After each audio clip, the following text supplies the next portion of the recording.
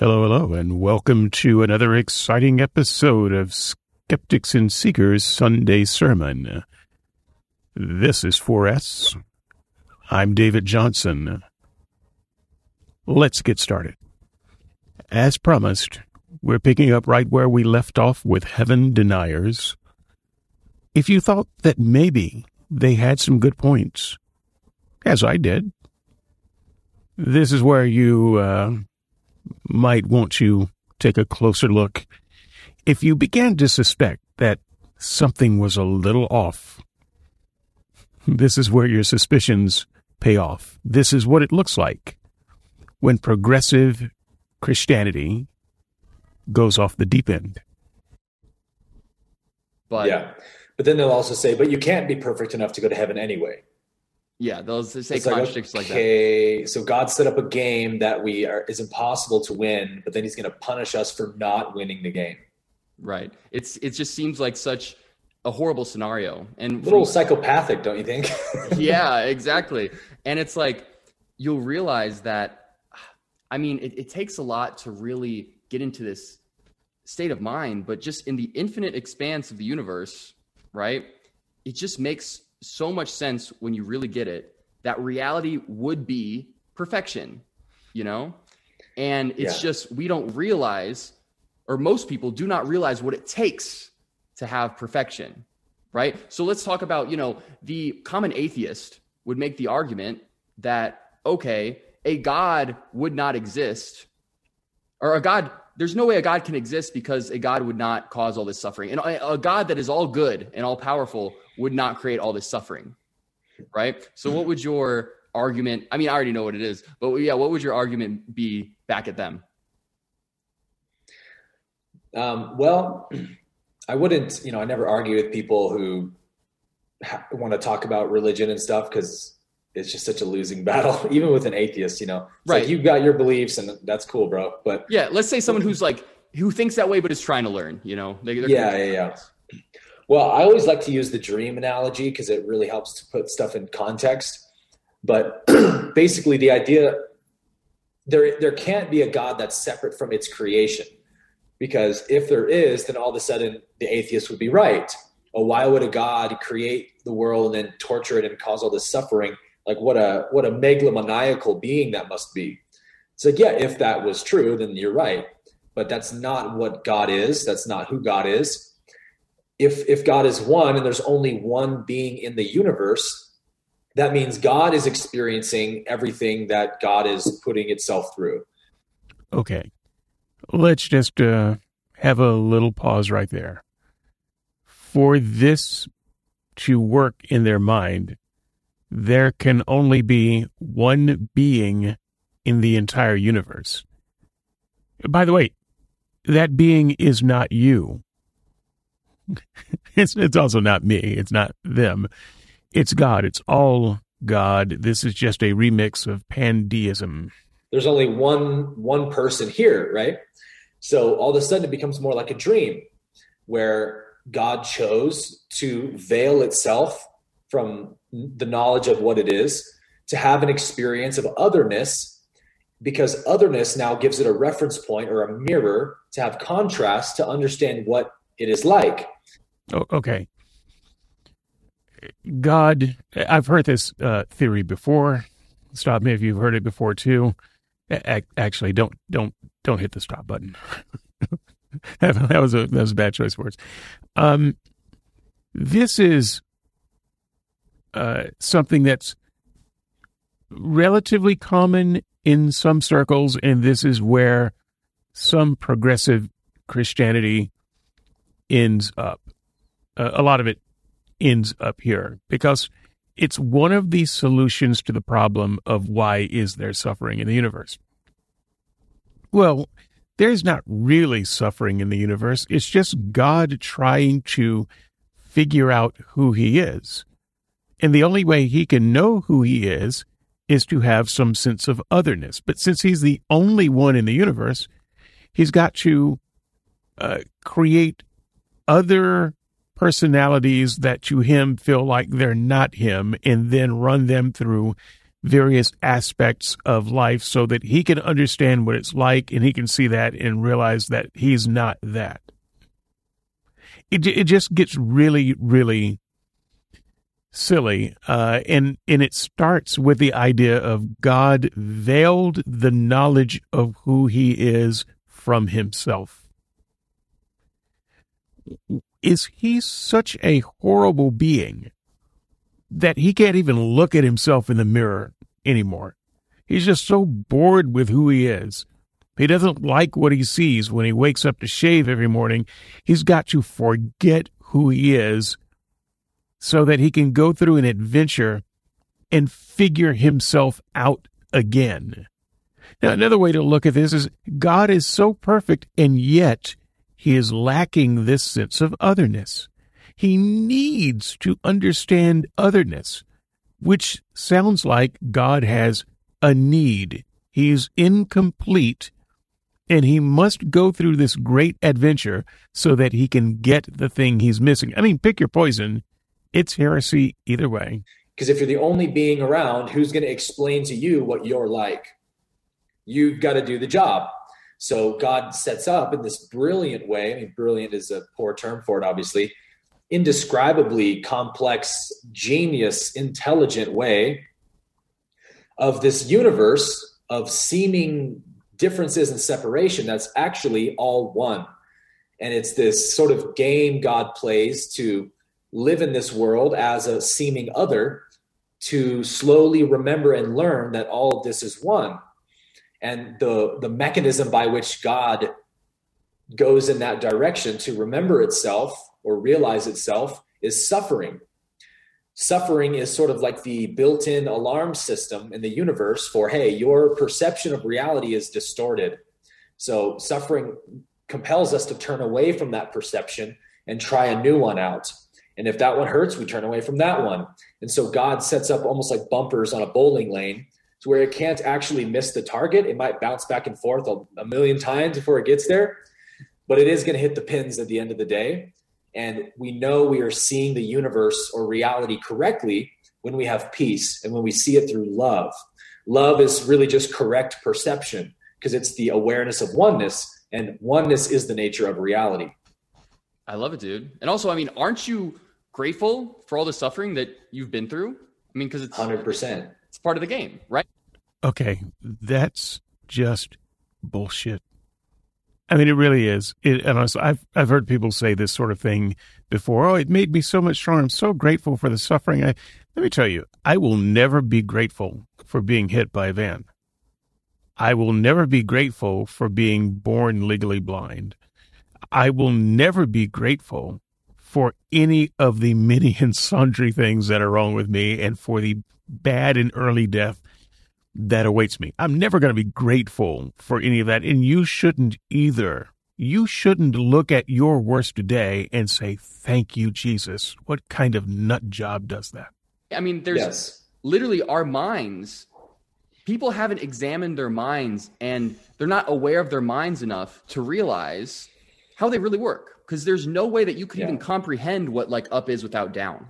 I like using the analogy like, you can't know what left is without right. Like, let's take away left. What is right? Well, you call it sideways because you could compare it to north and south, but then take away like north and south, right? Now it's just direction, right? It lost all those characteristics. There wouldn't even be direction.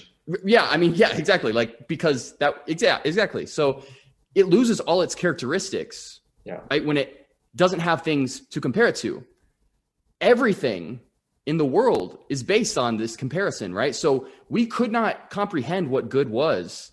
We could not comprehend what bliss, peace, all these amazing emotions that we love, they literally would not exist if we didn't have the opposite polarity to compare it to.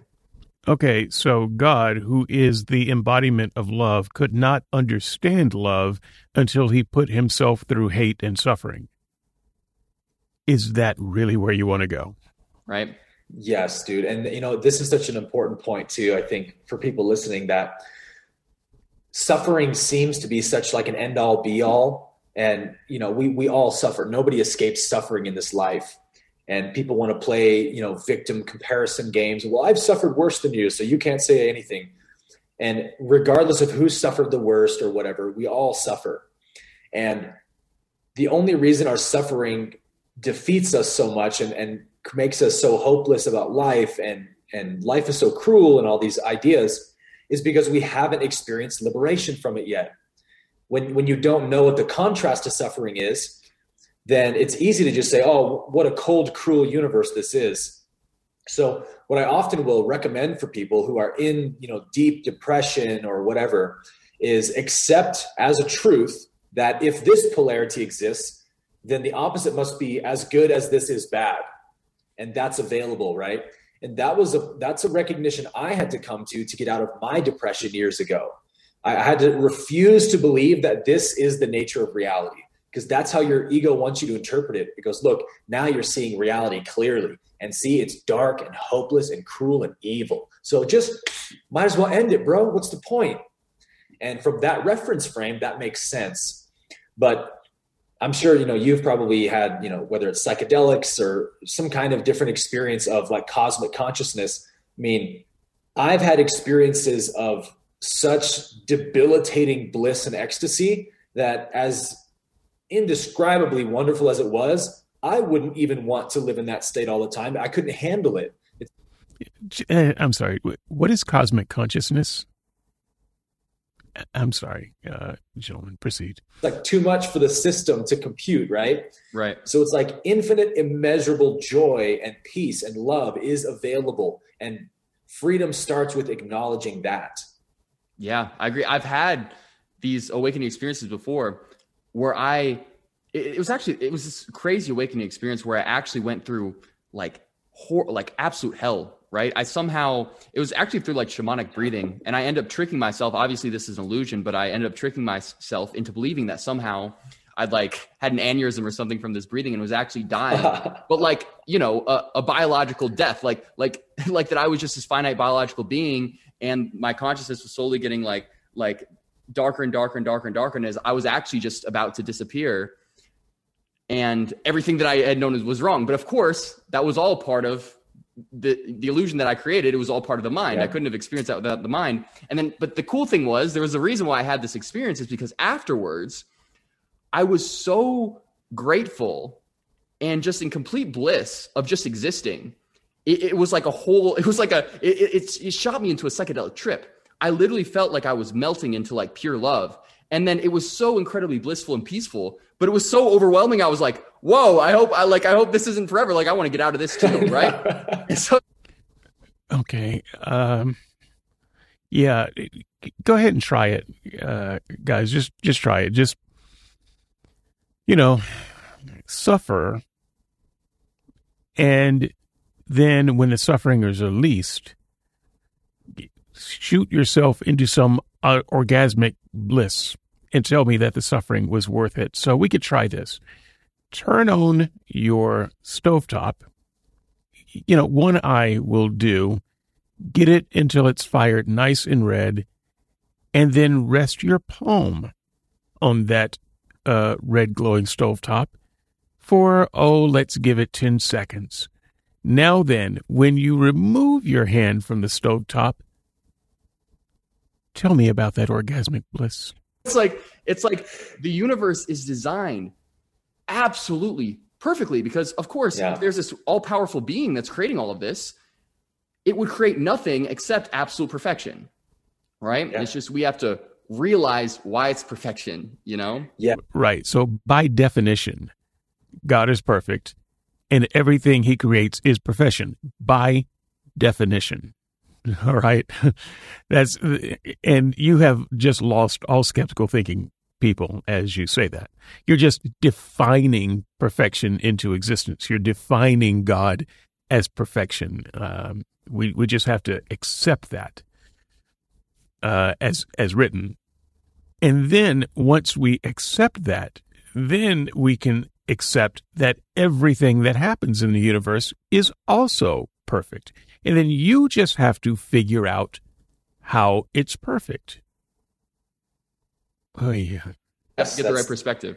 That's so good, man. That's another thing Christians will say that always drove me crazy. was God is perfect. God is perfect. I'm like, that means God's incapable of making imperfection. Right. If God can even make imperfection, God isn't perfect. So we say God's perfect, but you're a piece of shit. It's like it's such a contradiction that I think people like you and me and so many millions of others grew up with this dogma. And even if we can't intellectually or conceptually explain why it doesn't make sense, your heart just rejects it because it doesn't align with truth. And at the end of the day, truth is resolute. Truth is immovable, and it will always stand on its own 2 feet. And that which is not true is flimsy and will eventually fall over. And that's why Christians protect their doctrines with such haste and intensity, because deep down they know it's a house of cards. And I can say this because I was in that place once. I was afraid to talk to atheists about hell and the Bible being inerrant because I knew they had better arguments, and I couldn't come up with one that made as good a sense as they did. So I would avoid it. It's because our heart knows the truth. The truth is always speaking inside of us, and it's a gentle whisper. It doesn't force itself on anyone, which is another aspect of the perfection of all things. Is it's free will honoring. Oh, okay. Before we get back on the crazy train, I just want to say, yeah, I agree with a lot of that part. An all perfect God cannot then make something that's not perfect, especially if part of his perfect attribution is he is a creator. He's a creator God. So he can't be perfect, but a lousy creator. So that is a problem, but you don't solve that problem by just saying, oh, and therefore humans must be perfect as they are. I think you have to go back to the supposition that God is perfect in the first place. How exactly did we establish that? So another way out of suffering is to acknowledge the fact that I am suffering on my own hands, not on purpose. No one would do that on purpose, but out of my own ignorance to what reality really is like. I am projecting false ideas onto reality, including myself. I am this body. I'm this dream character. Those are the reasons I'm suffering, not reality. Reality is not hurting me. I'm hurting myself by misperceiving reality. Yeah, never mind. Exactly. I love it, man. I'm going to have to bring this up because I just did a video on free will, and I got to clarify this because it's such a complicated topic, right? Because it completely depends on what perspective you look at it from, right? Because within the story that we created, of course, there's this sense of free will, right? But of course, I'm sure you would agree that our higher selves as this infinite mind of God is actually kind of creating this whole story. So in a sense, like, yeah, man, I mean, what do you have to think, or what do you have to say about it? Is it one part of us that has free will and one part of us doesn't? Is there like a difference between the body mind having free will and then the, God having free will? Or how exactly, what's your perspective on that? I'm curious. Yeah, the free will topic is, it's really fun to talk about. And I have my own, conclusions on it, but it's also one of those things, it's like a snake eating its own tail. Right. Because whatever perspective you take, the other one's true and that one's false. Exactly. So the way I like to explain it is that there is no free will for a person.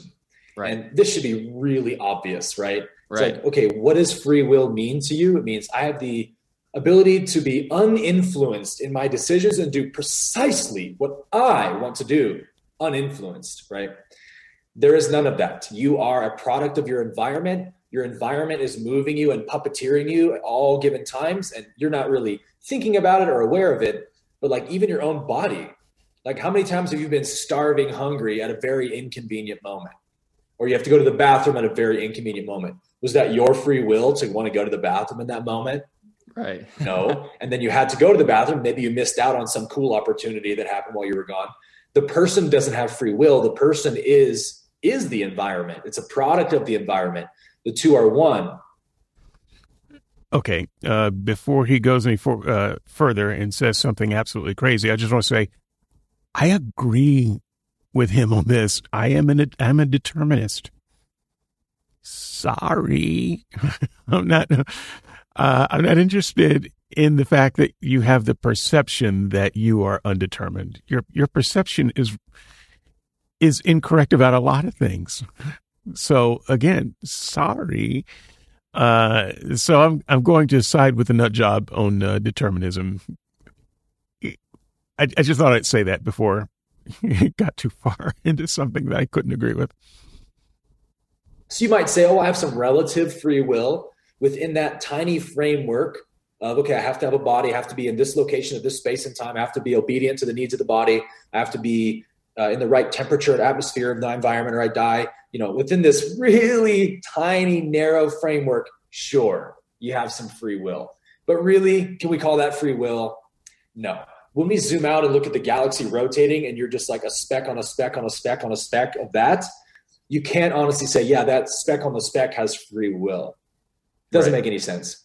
But from the ultimate point of view, if I am that one being, that one mind dreaming all of this, well, then I'm doing exactly what I want to do. I wanted to have this experience of limitation and finiteness and impermanence and all of that. God is dreaming what it's not like so it can have an idea of what it is like, to the point of without left, there's no right. There has to be contrast for anything to be experienced. So for me, the more that I meditate on myself as that, I am that, then whatever happens in the flow of life, it's just so easy to accept it because you recognize I am the dreamer. I'm not the dream character. The dream character is a part of the story and is the story. The story is here to show me something about who I am, to teach me something, to awaken me to my reality. And so this dream that I call life is always bringing me what I need to wake up to that truth. So if something challenging happens, instead of you being identified as this body, this person, wow, this isn't my perfect situation, boo-hoo, poor me. You stop reacting to life that way. And instead you're like, whoa, this is a challenging situation. I wonder what the lesson is. And that's where freedom is, because it's really just resistance to reality that causes pain. And as soon as we accept reality, even if we might have something very challenging and difficult, we can move through those things without suffering because we are aware this is impermanent, this is momentary. It's much easier to just discard it and let it happen than to engage with it and do battle with it, right? That's what ego wants, and that's what creates suffering. I love it, dude. Yeah, I love it. One exercise that I give people just to show them that the person is not in control, it's so simple. I mean, just sit there and don't have a thought for 30 seconds, right? Like it can't happen, right? And the thoughts are really the foundation of all of our subjective reality. You know what I mean? Yeah. I mean, our thoughts create our reality, right? And so if you can't even control your thoughts, how in the world do you have free will like in anything as a person, right? But then again, it sucks because people get the wrong idea. They don't realize that this is perfection. They don't realize that they don't want free will because free will comes with imperfection. Free will on the level of the person, right? On the level of the person, we are imperfect. So that would come with imperfection. That would come with regret, all this stuff. And it shouldn't be an excuse to not be proactive, right? And, create your own reality. It's just when things aren't going your way, realize that this is how you actually designed it to be and surrender to it. Right. So yeah, that's my. When things aren't going your way, this is how you designed it to be. Take on it. And yeah, it sucks because people, they don't know what they want. They don't know what is actual. Right. You don't even know what you want because you just know what you think you want. Exactly. But the longer you go on this path, the more the preferences of the small self and the preferences of the big self kind of start aligning, until it's just that duality collapses. Right. But yeah, man, I love this, dude. So we kind of got off Jesus teachings, but I love it. Yeah, we did a little bit. This is such great stuff. One thing that I want to talk about is every single Christian puts Jesus on this pedestal. And of course, I mean, I look up to Jesus, of course. I mean, he was this enlightened being. He spread so much good to the world. And I mean, I wouldn't be here living this life that I am if it weren't for him, right? Mm-hmm. He had a huge effect on the world. But I believe that Christians will put him on too high of a pedestal. And I was wondering if there was anywhere in the Bible where Jesus said that he was somehow more divine than anyone else. He definitely never said I'm more divine than anyone else or claimed exclusivity. but he was constantly making these oneness claims, which those people, again, could only I am the way, the truth, and the life. No one comes to the Father except by me. interpret as, oh, he's making some exclusive claim to himself. But even I am the way, the truth. Okay, you guys get it.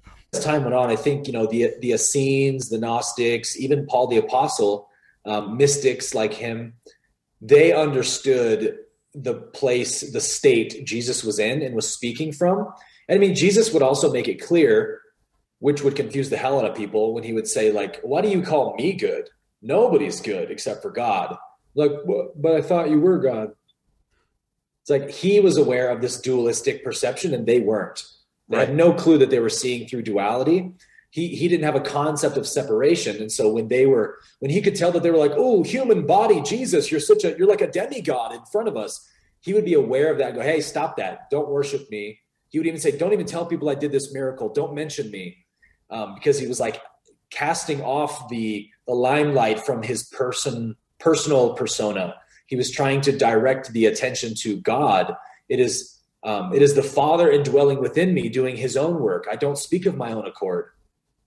So those things are difficult for people to grasp. But when he says things like, I am the way, the truth, and the life, I and the Father are one, it sounds to people who are living in duality like he's making an exclusive claim. But then he has all these other verses where he's clearly stating this is available to everyone. Right. I love it. So many people get confused because there seems to be these little contradictions in the Bible that aren't actually contradictions, right? Because Jesus will refer to himself in seemingly contradictory ways. What people don't realize is that Jesus was aware of this dualistic nature. And so sometimes he referred to himself as the body mind, right? But other times he was talking about himself as the big self, as God, right? Right. So that's something where people think it's contradictory, but yeah, it's really not. It's just you have to understand duality and non-duality, I guess, to really get it. So Jesus was fleshy human. Jesus was God because God is pan, and thus all is God. And Jesus was suffering from psychopathy, or he had split personality, speaking from this duality, contradicting himself. I'm backing away from that. Yeah, and a lot of it's like a concession to the people listening. Like he's trying to meet them at their level. Right. If he knows that they're talking about him, the person, then he'll switch the way he's speaking a bit to say, okay, yeah, sure. As this idea that this person, Jesus, exist. Okay, it's not psychopathy, then it's schizophrenia. Okay. Which in his mind he didn't. I'll humor you and talk with you like this. But like, in the first Mystical Jesus episode I made this statement that like when Jesus is telling people, if anyone wants to be my disciple, let him first die to himself, that carnal nature, right? Get rid of that idea that you, the separate self, exist. Well, he wouldn't make that a requirement to be his disciple if he hadn't done that himself. So he was saying, this is the state that I'm in. I don't have a concept of a separate me who can worship God or even serve God. So like, if you want to be my disciple, just know like that's what you're going to have to do too. Yeah. Yeah. And it's like, I think people get confused because they think that they're going to look at some language and see truth, right? So that's why they're like, Bible is truth, but they don't realize it can be interpreted in many different ways. And what they really don't realize is that the truth, right, God, is beyond language. And so language is actually just arising within God.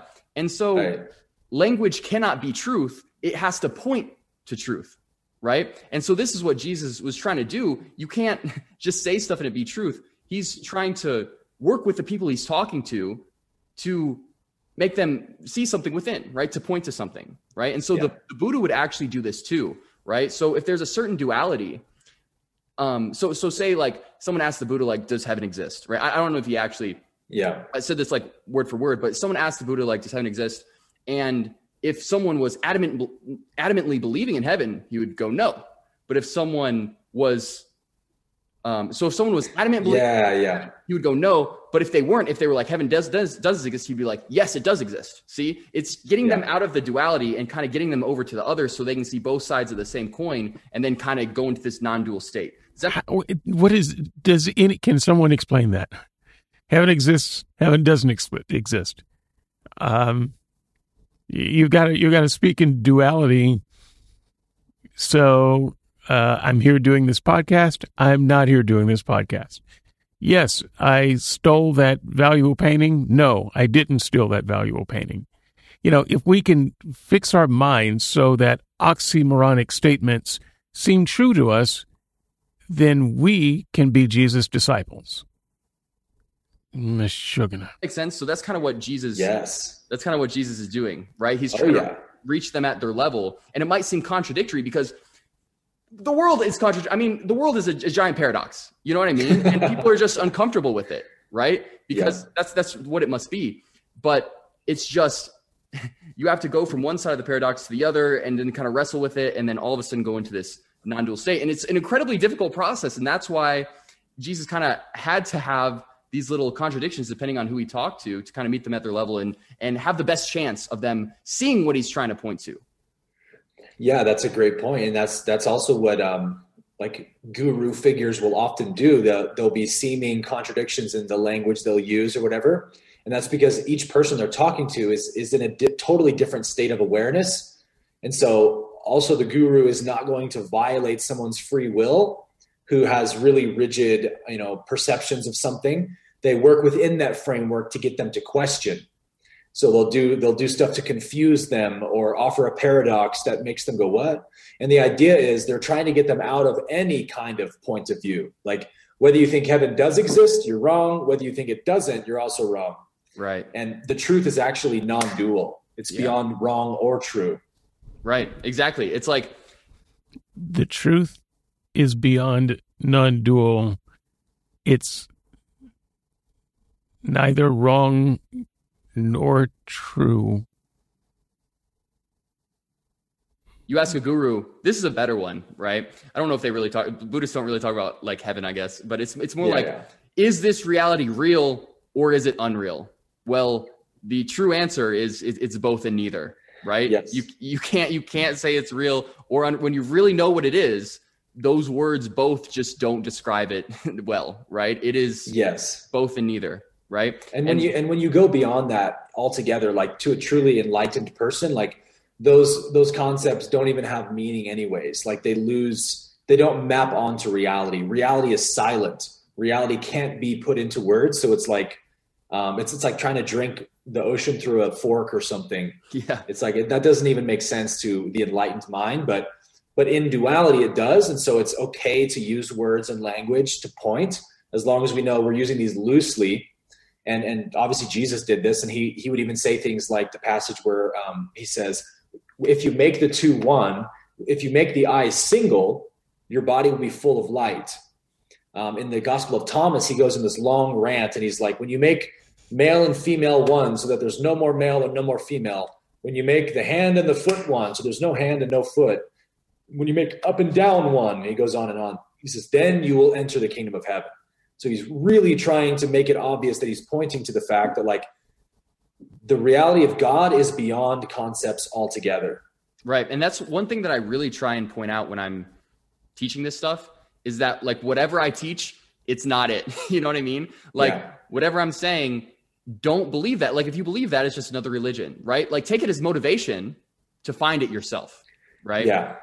So use it as a tool to dig with or something, but don't worship the tool, right? Exactly. So the last thing I really want to talk about is, I guess a lot of people are going to get tripped up. And I'm curious what you really think about this is that, in the Bible, Jesus seemed to do some pretty divine stuff, right? He was like a healer. And also apparently he rose from the dead, right? How exactly do you approach those verses in the Bible from this like dualistic or non-dual teaching? Well, I have no problem with any of the miracles Jesus does in the New Testament, any of the healings and stuff. Because again, I grew up in a church where we saw miracles all the time, physical healing all the time. Joe Dispenza does this stuff now. Like it's not, Right. it's not like novel that people can get healed physically through energy work and stuff. And I've healed many, many people of. I'm sorry. What is energy work? Is it like sex work that's really enthusiastic? Because there could be some healing there. Of illnesses and stuff as I grew up in church, to know that this is totally possible. And it's not me who does it. I just have to make myself a vessel for that divine energy to flow through. And if the intentions line up and free will isn't being violated, it will flow through and the healing will happen. So that stuff to me is easy.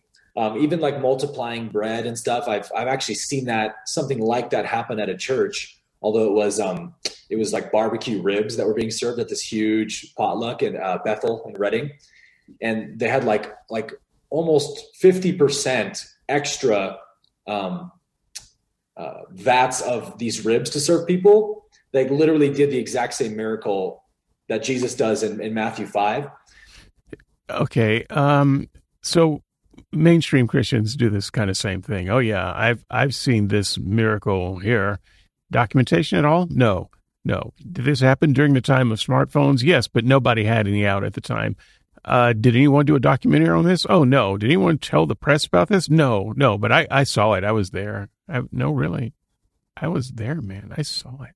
I've seen a lot of that stuff, but when it comes to the resurrection, that's where it gets a little more nuanced for me, because I can also accept that may have actually happened. I don't get too rationalistic about anything, because I just know, right, hey, reality is way beyond my understanding. Let me not. I don't get too rationalistic about anything. Just throw those on the list of hot quotes. Be so arrogant as to think that I know. That definitely never happens, right? It most likely didn't happen, and there's a good chance it probably didn't happen, but it also could have happened. And there's, even in the law of one, there's ways you could actually explain, almost from like a scientific energy standpoint, how that could happen. Stop. Scientific energy standpoint.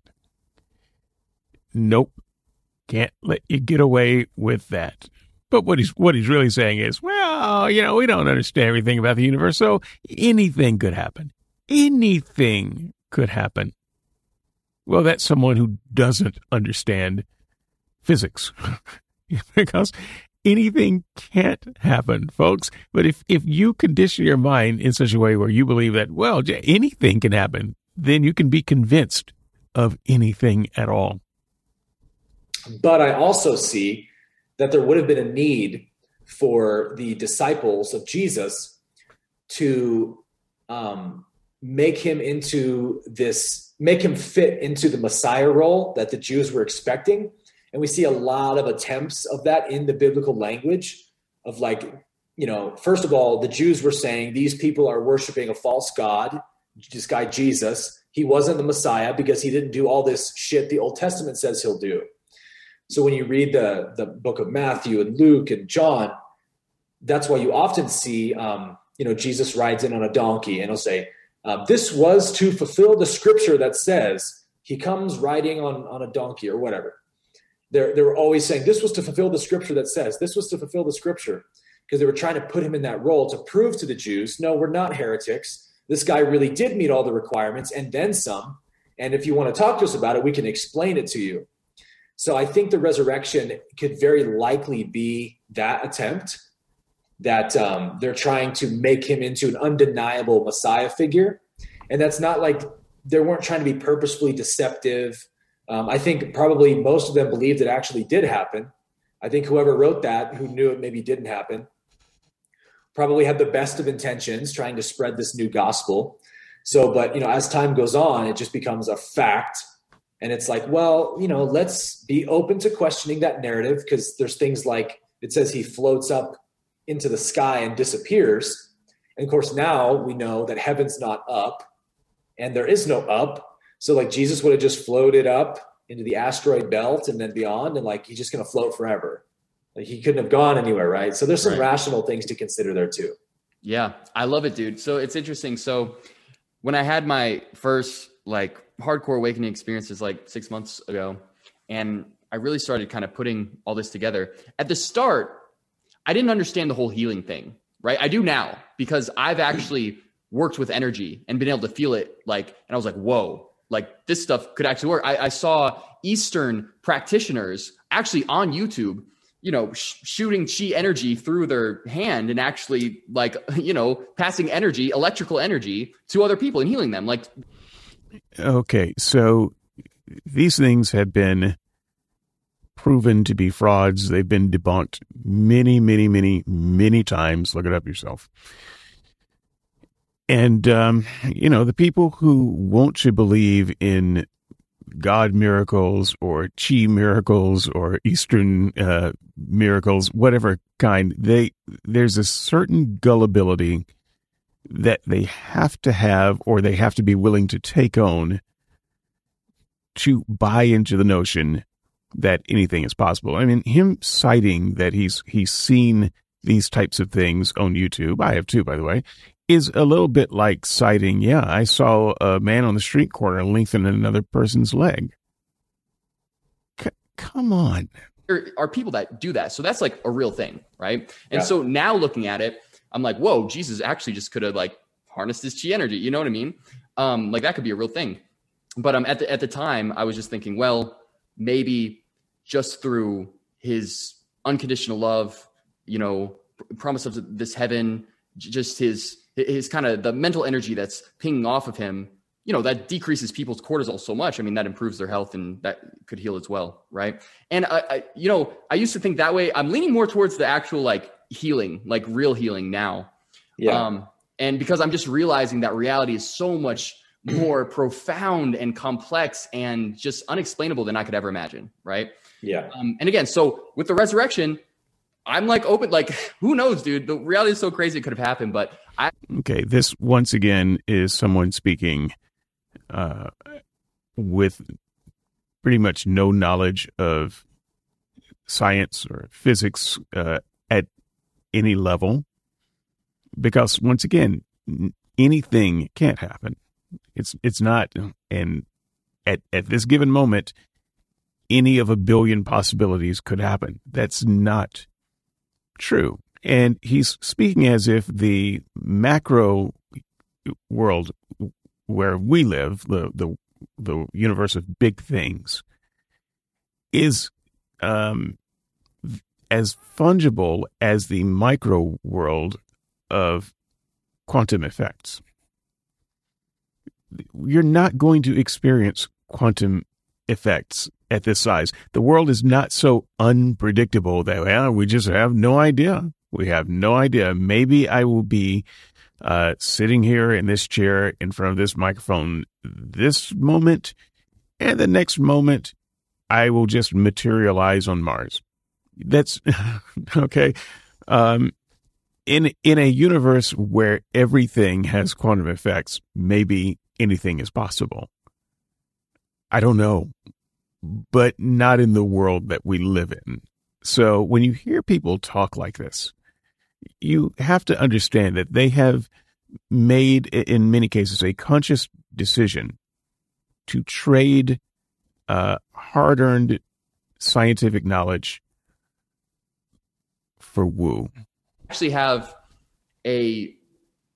I don't know. I think it's a fairly good explanation. And I think it's exactly what you're saying, right? I think that Jesus, he and his disciples, they knew this incredible truth. I'm not sure if all disciples got it, but of course Jesus did, right? Jesus knew this incredible truth. And he realized that if everyone knew this truth, they would, the world would, think about it, dude. Like if the entire world knew this truth, it would be some sort of actual like physical heaven, right? And Jesus knew this. So I think that he was determined to spread this like in any way possible. And for people to really believe his teachings, I think he had to pull off some sort of crazy stunt in order to gain credibility, right? Well, it didn't work because the people of his time didn't believe him. They didn't believe him before he was crucified. They didn't believe him after he was crucified. They didn't believe his disciples.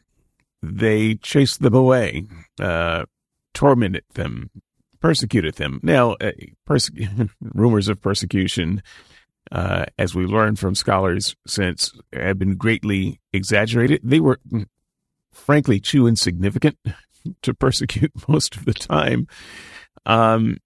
It took a very long time before Christianity caught on, and I don't think it was any of the stuff that these guys are talking about that made it catch on, because if it was, it would have caught on a lot sooner and a lot bigger than it actually did. So, if what Jesus was trying to do was establish himself as someone who had this great knowledge of how the universe works and how you can unlock it for your own success, we would have seen a different result. Even today, Christianity has not taken over the majority of the people on earth. It's about a third. Which means that there are 2/3 of the people, even now, even after all this time, who look at the claims of Christianity and say, yeah, right. And again, it's like people see this as like deceptive. Well, no. Like, are you kidding me? If I knew what was possible a year ago when I was like asleep, right? I would be tortured, right? To be able to experience this. You know what I mean? Like, I would go through anything. And so to go through like a little deception for the better good, that's like nothing to me. Like, of course, like go for it. It's like, what if there are two little platforms, right? And one platform sends you into like, I don't know, a 5-foot hole. The other platform you just walk past. And what platform sends you into that hole, right? And your friend asks you, hey, which platform should I cross? Please don't send me into the hole. But you also know that in that hole is $1 million that person gets if he falls into the hole. It's not even a big deal. It's just 5 foot. Like, he doesn't even, like, it's just a tiny bit scary for a moment, and then he doesn't even have any injuries. Of course you're going to lie and say, no, this is the right path. Go over this one. He's going to fall into the hole, get $1 million, and be like, thank you so much for that slight deception, because that improved my life so much. Right? So I don't have any problem with Jesus pulling off a stunt like that. And I actually think if you dissect the gospel, there's a lot of evidence for that, right? Okay. Let me just pause right there for a moment. It's hard to understand what he's envisioning. I mean, sure, he believes in righteous lying, pious lies that manipulate people into doing a thing that you think is good for them. But at the end of the day, you think it's good for them, and you are manipulating them with lies to do it. That's still wrong. It's not better. You know what a better way would be? If what you want is for people to have the $1 million, you could tell them of these two holes. Look, this hole, you're going to fall in. It might hurt a little bit. It's only 5 foot deep. At best, you're going to get a sprained ankle. However, at the bottom of that hole is $1 million. You could just give the people all of the information they need to make an informed decision. And they might decide, yeah, no, I was rich once upon a time, and if I got that $1 million, I know exactly what I would do, and it's not a good thing. So actually, I'll take the other hole. Give people an informed decision and let them decide. But lying to them to manipulate them to do something that you think is good for them is not good. And if that's what God is doing, God is evil. For this kind of like trickery that he pulled off. Like, for example, how many hours did it take for him to die on the cross? Like 6 hours or something like that, right? I don't know. The Bible doesn't say exactly how long, right? It's close. It just sort of says like, I think it estimates the time of day or something. Yeah. Right. And it's estimated that it's around 6 hours. But the thing is like sometimes it took literally like a week for people to die of crucifixion. When the people told Pontius Pilate that Jesus had died, Pontius Pilate was actually like surprised. Like in the Bible, he was surprised that Jesus had like died so early, right? And really the only people that checked that Jesus was dead were one, the centurion, right? That was like the soldier that was guarding Jesus. And he was a believer. In the Bible, it said that like he was a complete believer of Jesus. So when Jesus on the cross said that he died, I mean, of course, maybe the centurion just believed him, or maybe the centurion was in on it. You don't know how many people were in on it. But then guess what? Like Pontius Pilate never checked if Jesus had died. And guess where Jesus went? Guess who Jesus was given to? Jesus was given to Joseph of Arimathea, which was his friend, right? And taken to Joseph of Arimathea's tomb, right? Yeah. So it's like, I think there's a lot of evidence where it could have been just this trick for the better good, and that's hard for some people to reconcile if they don't see the bigger picture, right? But either way, right? Either way, I mean, and of course, it's like some Christians, they're afraid to admit that or even look from that perspective because they want Jesus to be this divine person. But no. They don't at all. They don't want Jesus to be this divine person, because if Jesus did all this and had this incredible mindset as just a normal person, that means you can have that too, right? So you don't want Jesus to be more divine than you. It's just, so it's like the dogmatic Christians don't realize what they actually want. Like they want to interpret it this way. Because of course, this is the only way that actually brings true liberation and peace, is when you actually experience this, right? Yes. So can I offer a third explanation? Oh, of course. 100%. I'm open to it. Of course. So another explanation I've toyed with is the idea that it's a phenomenon that has been written about many, sages and gurus who pass away, that they will like reappear, sometimes in like an energy body or an astral body, or they'll just sort of materialize. And in Autobiography of a Yogi, Yogananda. I'm sorry. What is an energy body? What is an astra body? I mean, putting these words in front of body doesn't actually change anything. You do know that E equals MC squared tells us that all bodies are energy bodies, right? It says that his guru appeared to him, Yukteswar appeared to him, and they had like a conversation, like in physical form.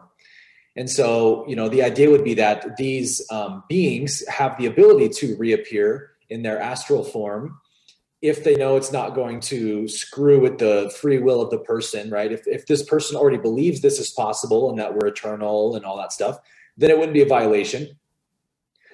So sometimes that happens, apparently. So it's very possible that Christ reappeared to his disciples, and then out of those stories of, the master appeared to us, gets told, he resurrected from the dead and all that stuff. It fits right into what they would have wanted to happen.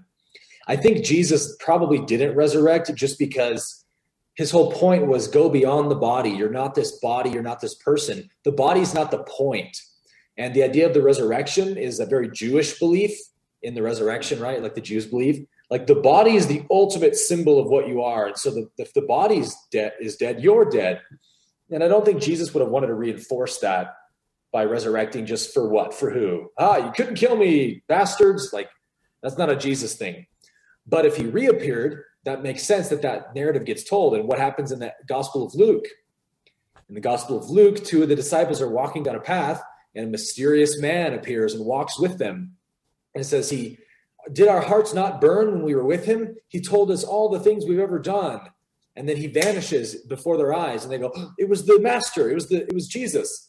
But it says they didn't recognize him. It says the same for Mary. Mary sees him in the garden on the day of the resurrection, thinks he was a gardener, didn't recognize him. Huh? So that's really strange, isn't it? It's like, if people are making this shit up, why would they all say they didn't recognize him? You don't feel like that'd be something they would make up if they didn't even have a concept of what an astral body is and stuff. So if someone reappears in their astral form, one, they can look like whatever they want. Two, an energy body probably looks very different than like a normal body does. Okay, wait a minute. You keep talking about astral bodies, and it sounds like he's just making up rules for them. You can appear as anything you want because, that's an obvious known rule of astral bodies. Where did you get the handbook? And you have these passages where Jesus walks through the wall and appears to them. Doubting Thomas looks at his hands and says, do not be unbelieving, but be believing. So my theory is actually that I think Jesus reappeared in his spirit or his energy body to his disciples, or maybe even just one of them had a vision or an experience or an encounter with him, told the story to everyone else, And then it just kind of trickled into this resurrection story. Wow. I love it, dude. And again, it's like a year ago, I could understand the more rationalistic perspective, but not that perspective. But now I totally can, because I've done stuff like astral project. I realized that, I mean, really part of it is you kind of realize that it only makes sense to have some sort of subtle body that will like. I mean, if you're speaking to an audience that is gullible or already believes in this stuff, I guess it's no big deal to say, yeah, I've astral projected. Yeah, I do that every Tuesday. But this sounds just like lunacy to someone who has not already drank the Kool-Aid. However, you can convince me that you can astral project. Anyone could. That seems like a very falsifiable thing. So go ahead and do it. In front of a camera. Reporters, scientists, they'll show up. I promise. Carry on with you throughout like lifetimes, right? Right. And so I think that's probably a better explanation. It's just, it's tough because people that aren't at that level, like this is why it's like you need to tell these stories in kind of levels, because it's much easier for a very rationalistic person to believe the first, right? But then of course, when they get to that level and believe that, then they can go to the next one. It's even better. And then it's even like more profound and more believable. Right. And so it's tough, you know, because on the other hand, just to appeal to the more rationalistic perspective, sometimes like divinity was, you know, it was so much more believed in back then, and people would tell different accounts of the same experience, but with different levels of divinity, right? So when Jesus, you know, he was missing from the tomb, I believe, I can't tell you who it was, but Matthew, Mark, Luke, and John, one of them described the angel as like an angel, right? And then one of them described him as a man, and then another described it as like two men, right? Right. And so you'll see like different people will describe the same event at varying levels of divinity, right? Yeah. And so there could be like a rational explanation for all these divine acts, right? But on the other hand, now I'm more leaning towards the point of it actually being some sort of more mystical event. Just listening to stories of like the East, like Yogananda. I mean, that book is really hard to deny. There are all these mystical things, yogis materializing things, and like the master reappearing to him. And I mean, knowing what I know now about how reality works and about our true nature, it only makes sense that when you get to a certain level of consciousness, that you are able to pull off incredible things like that. Right? Because you know yourself even more. And essentially that's kind of what I believe reality is that we're actually kind of, it's not only realizing God at the metaphysical level, but we're actually being able to like become God and kind of manipulate reality. Manipulates like in a good way, like manipulate reality, like more and more, you know what I mean? That's why people start having like psychic abilities, right? They start, and because that's what I think this progression is like, the universe is such an incredibly perfect design, and that's what's happening. It's like you are God gaining your powers, right? Yes. And so, yeah, that's why The Matrix was such a powerful movie to our culture, because you know the whole there is no spoon line, like that actually speaks perfectly to the way that reality works. It's like your ability to manipulate reality through the powers of consciousness is really directly dependent on your awareness of the unreality of it. Like if you take it to be real, it's just like a lucid dream. It's exactly like a lucid dream. This is as much a dream as your dreams at night. It's just a denser, slower, heavier dream, right? And so how do you become lucid in a dream and manipulate the dream? It's only by realizing that the dream isn't real and that I am not even this character at all. I'm the dream mind. And once you know yourself as the dream mind, you can start to change the reality of the dream. You can materialize things. You can change and alter things. And it works exactly that way here. But as difficult as it is to become lucid in a dream at night, it's that much more difficult to become lucid in this dense, slow, heavy dream we call life. And these gurus and these sages have achieved such a level of God realization like Christ did, that they know it's absolutely unreal. It's just appearing in consciousness. And so it's almost like the non-attachment to needing it to happen is actually the power that makes it happen. Like, I don't need to heal this person to prove anything. I just understand their disease isn't real, and I'm willing to transmit that state to them if they're willing to receive it. And if they are, then boom, the cancer dematerializes and we go, whoa, it's a miracle. And it's like, yeah, from the dualistic perspective, but really it's just the way reality works. Yeah, I love it, man. Like, I'm excited because it's like, okay, it's just the way reality works. This is someone who doesn't want to do the hard work of actual science, and they want to trade it for something else. We could talk about why a person might want to do that. This is almost over, so if I remember or feel inclined, I'll talk about it then. So I think the key question goes beyond what this type of person believes and why it goes to why they believe it and why they want to believe it. Because this seems like the type of thing that you need to want to believe. And I think that there are good reasons for it. I'm going to do a podcast over on Red Letters, and I'll have some guests, and we'll talk about this very subject. So it's kind of on my mind. So let's close this out, and we'll get back to a few thoughts. Once you realize this, oh my gosh, you know, the one thing is like everyone like stay in the present moment, stay in the present moment, stay in the present moment. That's good because that's where you realize the truth. But then when you do, it's like, yo, the future's got to get pretty good, because if you're just raising your consciousness, right? Like, whoa, like think of what's possible. You know what I mean? And even though the future doesn't actually exist, it's just a concept in the present moment anyway.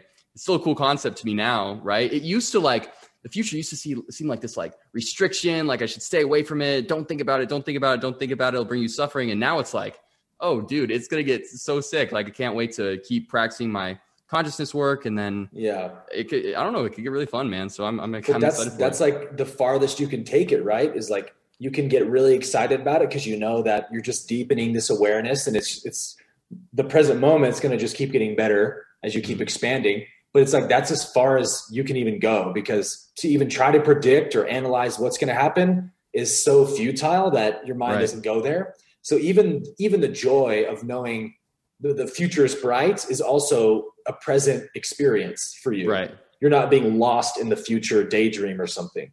Right. Yeah, that's the thing. It's just a fine line, but yeah, it's not like, it's good for the average person to really just harp on the present moment. But then you realize that even all these concepts and thoughts are just part of the present moment, and they're all what make the present moment incredible. You know, there's nothing. It's like, if you're resistant to anything at all, and you don't completely appreciate the perfection of literally every single minutia of reality, then there's still work to do, right? There's a lot of work to do. You know what I mean? Oh yeah. So yeah, I mean, there always is. There's still work to do no matter what. But it's like, regardless. So yeah, man, I think that's a good place to end on. I really appreciate the convo, man. It's good to finally get to talk with you, man. Okay. And I also think that's a good place to end on. As promised, here's just a little preview of some of my thoughts. I think that there is an existential fear, an angst, even a crisis in some people, that they just don't understand how the world works. It seems so mysterious, so out of reach, and they feel so out of control. They don't have the tools to learn how the universe works. It just seems too massive, and so rather than going through the hard work, they throw up their hands. And they just give up. And they say things like, well, anything's possible. There's no way we can know. There's so many possibilities, and they're just in awe at all of the possibilities that could happen. And it's a great unknown and a mystery. That's one of the ways they cope. Another way that they cope is to invent fantasy ways that the universe works. And they convince themselves of that. So you don't have to spend 15 years learning physics. You can just make up some terms like astral projection, astrorealism, energy work. You can say things like that as if you have tapped into some great truth about the universe, but you're just pretending. The fact is, you have no idea. You have no idea because you didn't do the hard work, or you couldn't do the hard work. You were just overwhelmed by it all, and you felt like you were tossed to and fro by life, and you had no control. And so you invented these controls, or more likely, you glommed onto other people who had invented these controls, these ideas and concepts that make you feel like you have learned something about the universe when you really haven't. It's a little bit like playing air guitar. You know what I mean? You just put your hands in a certain way and you pretend to play a guitar as you listen along with your favorite heavy metal guitarist. And you know why you pretend to play the guitar? Because learning the guitar is fucking hard. There's a lot of work that goes into it. By the way, I'm still progressing in that. But yeah, we play pretend guitar when we can't actually play guitar. Now, the difference is most people don't then say to their friends, "Oh yeah, I know how to play guitar." They're not convinced that they know how to play guitar. That they're just doing the closest thing they can by playing air guitar, which is not playing anything at all. In the religious world, though, pretense becomes reality. All this talk of, strange energies and power is just air guitar for physics. And it gives them comfort because they can't do the real thing, but they have been convinced in a way that air guitar doesn't convince you. They've been convinced that they are doing real work with regard to understanding the universe. And all they're doing is playing air guitar. But you know what? It makes them feel better. It eases their existential crisis of not understanding this universe that we live in and not feeling like they have no control over what's happening in their lives. And this gives them a sense of that. And maybe that helps them get through the day. But as they are helped to get through the day, they also feel evangelistic enough to talk about it in public and try to convince someone else. And there lies the problem with this. There also lies the problem with Christianity, because honestly, I don't care who is a Christian. I don't care what you believe. I don't go around asking people what they believe. I don't want to know. Don't care. It is nothing to me. If you want to believe, that Jesus rose from the dead, good for you. Good for you. But that's not actually good enough for this type of person. They need company in the same way that misery loves company. Woo loves company. And they, part of what reinforces their idea that their air guitar is real guitar is when lots of other people come alongside them and agree with them. So I think there's definitely an evangelistic aspect to this sort of thing. And this is where I begin to have the problem with it. Keep the crazy inside. Invent whatever crazy you want to invent to help you sleep at night and not commit suicide. Okay, I'm all for it. But when you get evangelistic about it and you want to teach others this great truth you've discovered, now we've got a problem. We've got a problem right now because I'm over time. And so I'm going to go ahead and cut it off right now. If you're not already subscribed to Red Letters, check it out, patreon.com/Red Letters for more information. And exclusively on that channel, we will be doing a panel show that'll include some of the usual suspects and at least one person that you may not know who is brilliant. We're going to be talking about some of some of these things that you're hearing right now. Now, I will just tell you up front, other people who are on the show will also be using this stuff on their show, and it will not be behind a paywall. So if you just want to wait and listen to the discussion, you can. You'll be able to listen to it on their channels too. But I can tell you right now, no one's going to get it out faster than me. It might be weeks before it shows up somewhere else. So jump on in, become a member, patreon.com/redletter, and get other great content like this. And as for this week, I think we're done. We'll see you next time.